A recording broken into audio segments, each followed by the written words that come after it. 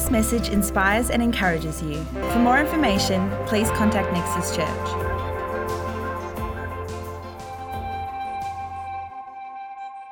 G'day everybody, how are we?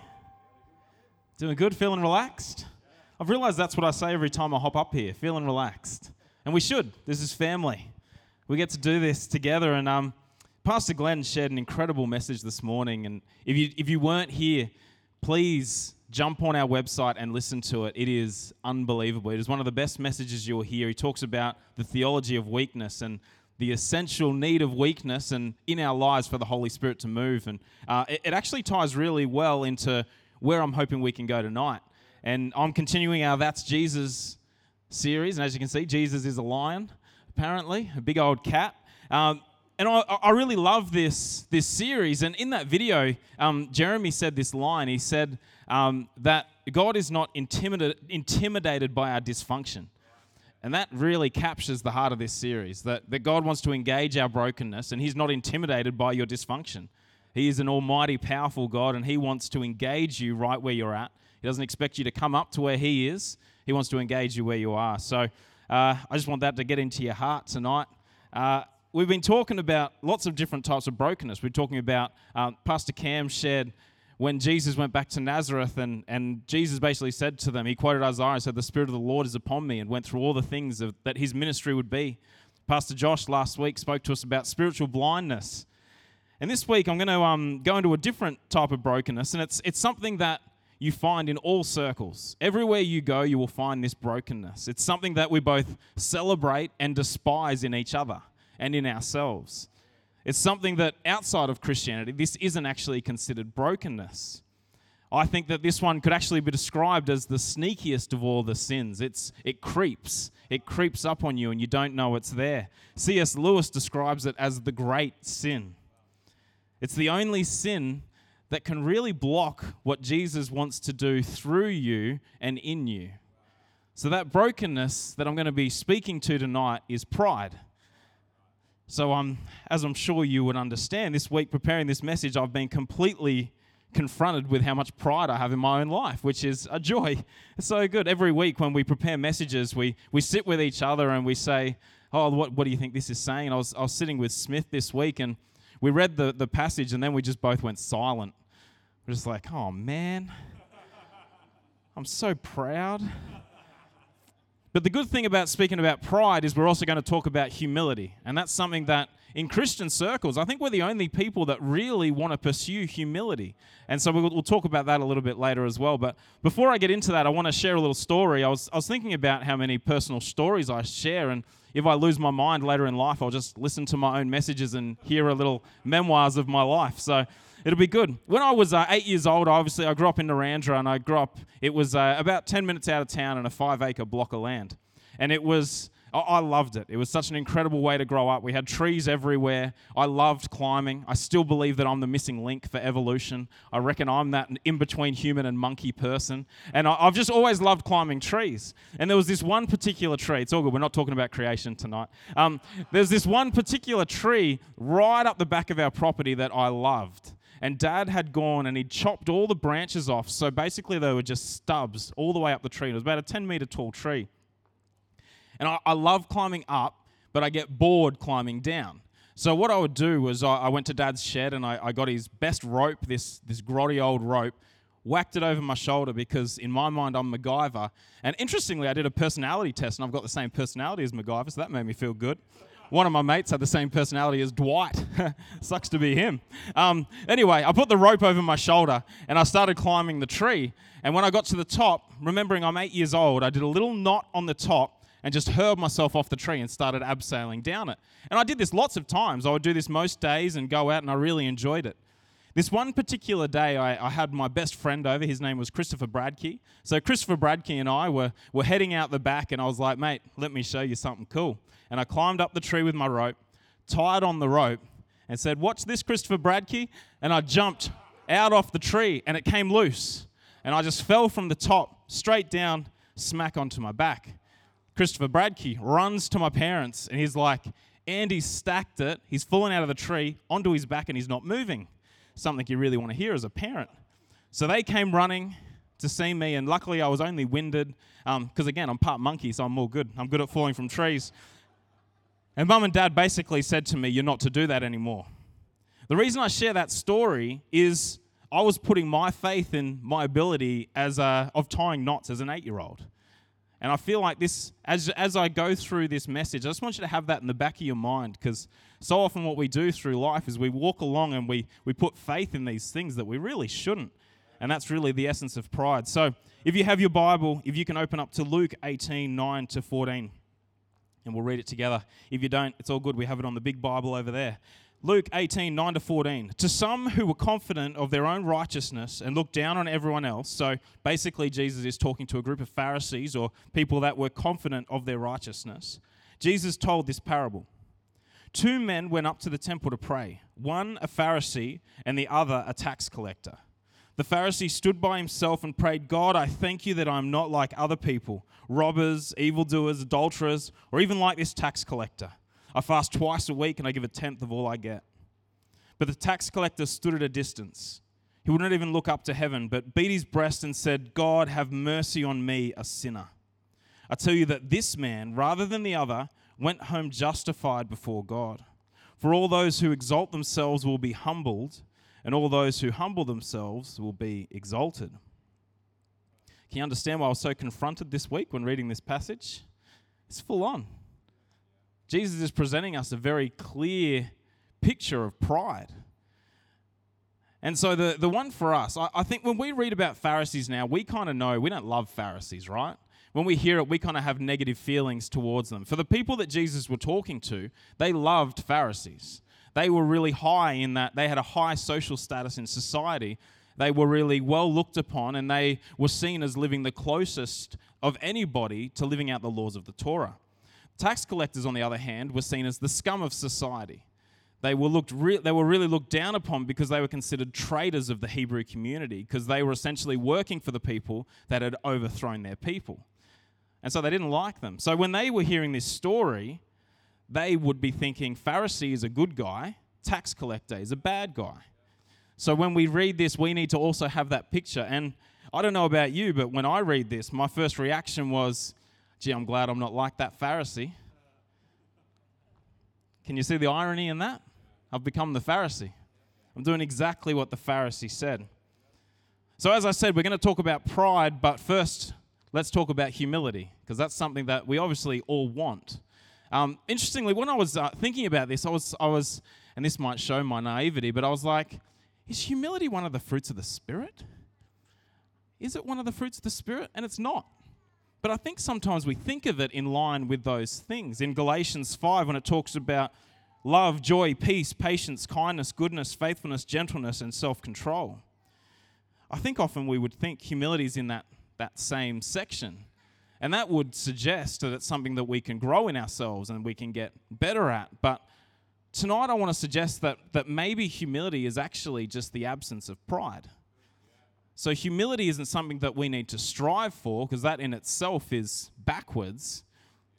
But more, if we can dismantle the pride in our lives, then we will be humbled and we will have humility as one of our character traits. So as we go through this passage, what I want to do is there's 3 things, because in all Christian sermons you need 3 things. We're going to look at 3 identifiers of pride in your life.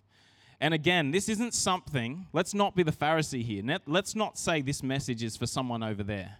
Pride always has to be something that we engage in ourselves and that we are willing to confront in ourselves. So as we go through this, I just want you to think, is this identifier of pride in my own life? So the first point that we can see here is that pride wants to take the place of prominence. Pride wants to be seen and heard.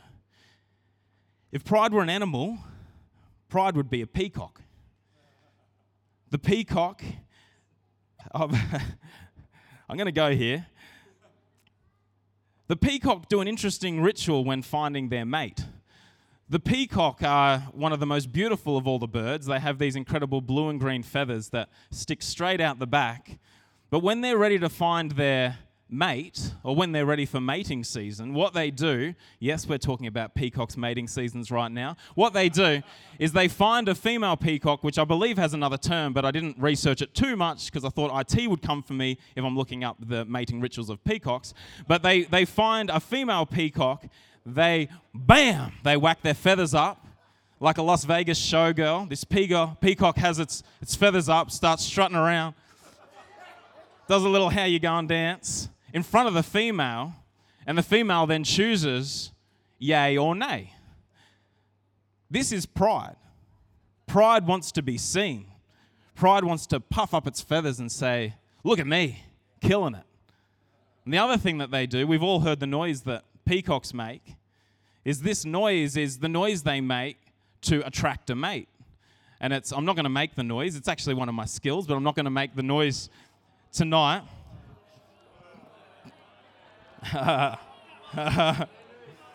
You're going to be disappointed. Interestingly, that's why they make the noise, because often with the peacocks, the females aren't interested, so they actually pretend. They make this noise. I'll make it. It won't be to people online. You may not be able to hear it. Thank you. Thank you.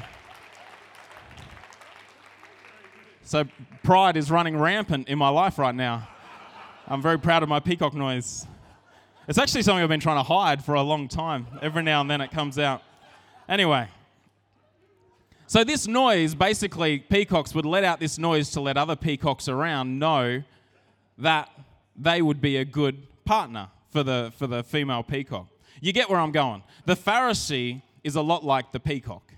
The Pharisee wants to pump himself up. Let's just even have a look at where they're going. You have the Pharisee and the tax collector. The Pharisee walks into the temple, into the synagogue, and heads straight to the front. You can imagine him standing next to the burnt offering and just saying this prayer. It's a prayer that he says to himself, but this prayer is obviously for other people. And he says this. He wants to be seen. He wants to be heard. The tax collector, on the other hand, slinks into the back. If we were in this room, it'd probably be hiding up the back near the kitchen somewhere, not really wanting to be seen, but still wanting to encounter God. And this is what's important about pride. If you're trying to be seen, if you're trying to be heard, if you're trying to be a peacock, then pride is running rampant in your life. And this is one of your identifiers. So how would this look for us? At your workplace, are you trying to get that promotion? Are you trying to get that good desk? Are you trying to be the one that's heard amongst your staff meetings? Are you the one trying to get all the praise of people, let them know how well you're doing? Are you trying to be seen and heard? The next point that we've got is pride is competitive. And this is the key to getting to the heart of pride, that pride in its very nature is competitive. C.S. Lewis has an incredible book called Mere Christianity. And if you want to read a great book, get C.S. Lewis's Mere Christianity. He does a whole chapter on pride. And I'm just going to read out what he says because I can't do it any better. He says this: pride gets no pleasure out of having something, only out of having more of it than the next man. We say that people are proud of being rich or clever or good looking, but they are not. They are proud of being richer or cleverer or better looking than others. If everyone became equally rich or clever or good looking, there would be nothing to be proud about. It is the comparison that makes you proud, the pleasure of being above the rest. And this is what we see in this parable. We see it in the Pharisee's prayer. You know, his righteousness is riding solely on the moral failures of others. He's there praying. He's like, oh, Lord, I thank you that I'm more righteous than these murderers, evildoers, adulterers, even that tax collector standing back there. And he uses his gauge of righteousness of those that are clearly unrighteous. You know, we do this. We make excuses for ourselves. We make exceptions for ourselves because of what others are doing around us. You know, maybe you're saying, I'm pretty stingy with money, yeah, but at least I'm not being dishonest and scamming people. Or maybe you're saying, yeah, I got a little bit tipsy at the party on the weekend, but Daryl was wasted. Or maybe you're saying, yeah, I got a porn problem, but at least I'm not sleeping around. And so we use these guides or these comparisons of people around us to justify our own righteousness. And when we're doing this, when we're comparing ourselves to others, pride is evident in your life. The third thing, so we've got pride takes the place of prominence. So pride is a peacock. The second one, pride is competitive. Pride compares. The third one, pride is self-reliant. And this is, for us as Christians, this is a really key one. The world tells you to go for it. You can do this. It's all within you. You've got it. And what we do is, I feel like we do exactly what the Pharisee did. We go and place ourselves next to the burnt offering, the offering that was there as a something for their sins, like a sacrifice for their sins, and it was like a payment in those times. And the Pharisees going and standing next to it and saying, like, that's good, but this is good too. And together, we're good. There's a self-reliance there. You know, it's like at Christmas, when someone gives you a gift, let's say Lockie back there in the sound desk buys me an amazing Christmas present, and he buys me a set of golf balls. Thanks, mate. Very generous of you. And he brings them to me, he wraps them up. He goes out and buys them, wraps them up, and brings them to me on Christmas, gives them to me, and says, "Merry Christmas, I bought these because I wanted to buy you a gift." And then I take the gift, unwrap it, and before I even say thank you, I reach into my pocket, pull out my wallet, and say, "Yeah, we'll go halves. We'll go halves on the gift." What you've done in that moment, you've stolen his ability to give you the gift. And this is what we do with our faith.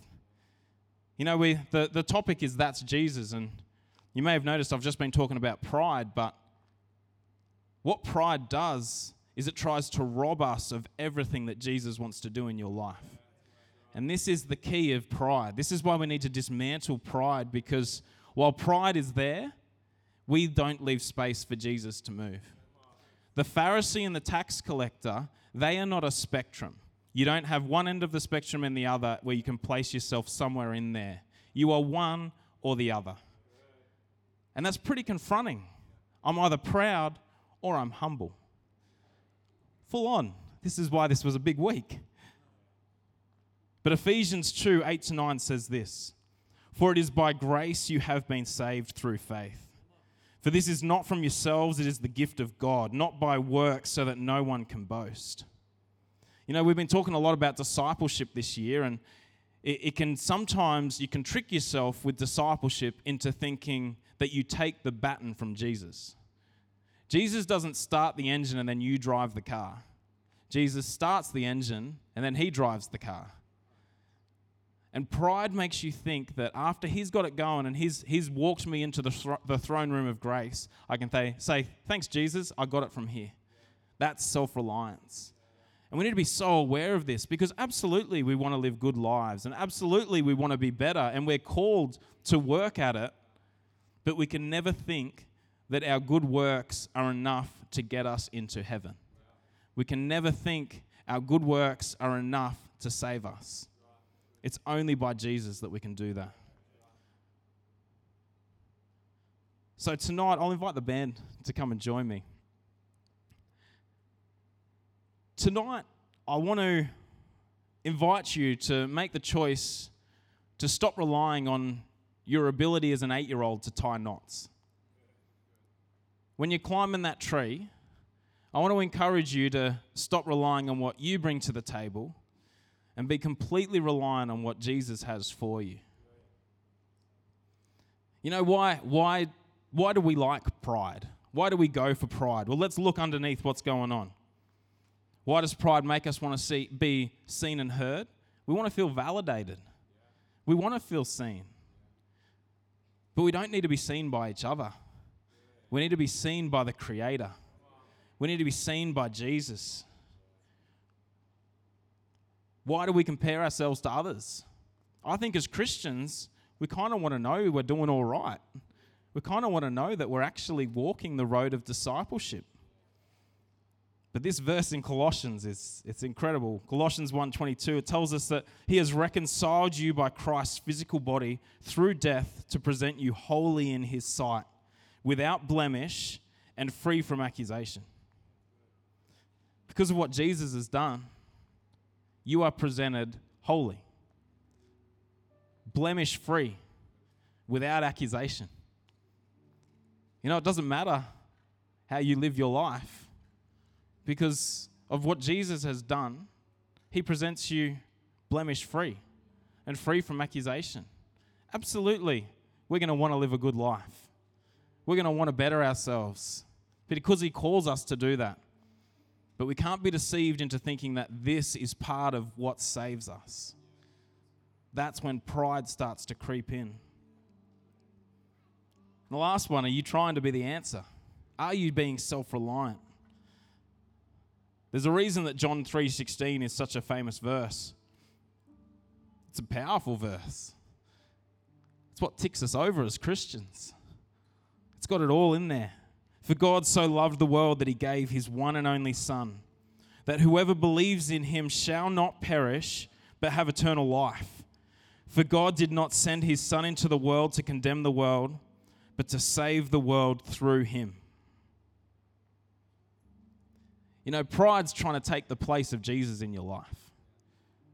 So it's up to you to identify those areas of pride and lay them down. Dave actually sent me a text this week. He knew I was talking on pride, and he's very eloquent, Dave.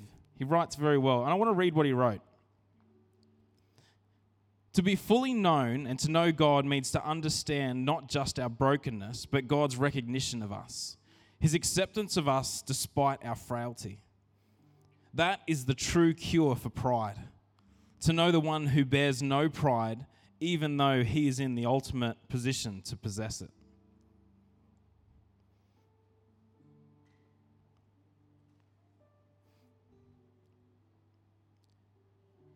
So how can we humble ourselves?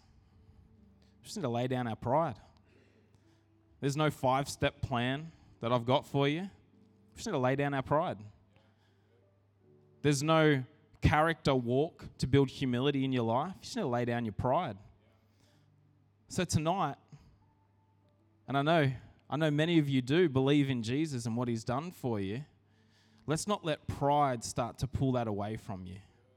Let's not let pride be a blockage to what Jesus has for you. He has an incredible plan for your life. He has many things ahead of you that he has in store. Pride wants to rob you of that. Pride wants to rob you of what Jesus has for you. So why don't you jump to your feet?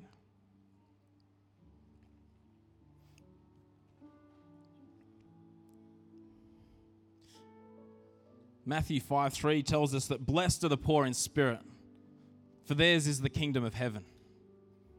Blessed are the poor in spirit. You know, if you compare yourselves to other people in the room, you won't consider yourself poor in spirit. You think you're doing all right.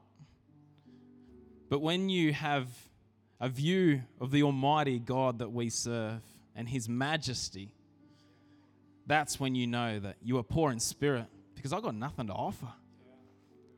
I'm just an 8-year-old tying a knot on the top of a tree. I don't need to do that. I don't need to rely on my own knots anymore. Jesus has come and paid the price. Through him we are saved. So I want to invite you tonight to lay down your pride. I'm responding to this. I feel like we all need to respond to this daily. Just be aware, pride is trying to make its way back in.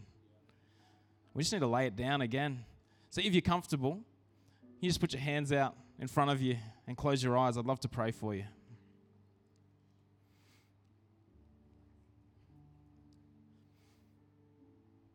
Holy Spirit, come. Holy Spirit, come and move amongst us.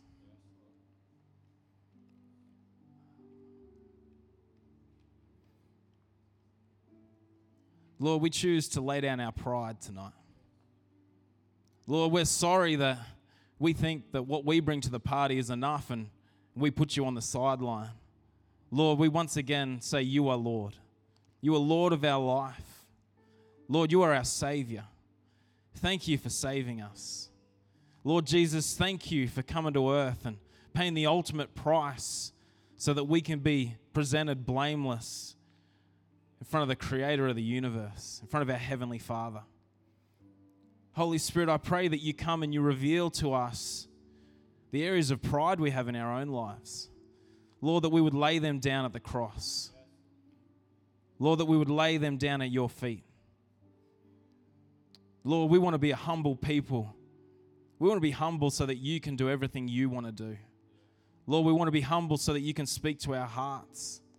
Lord, we want to be humble so that our eyes are open to what you're doing. So, Lord, tonight we choose to lay down our pride.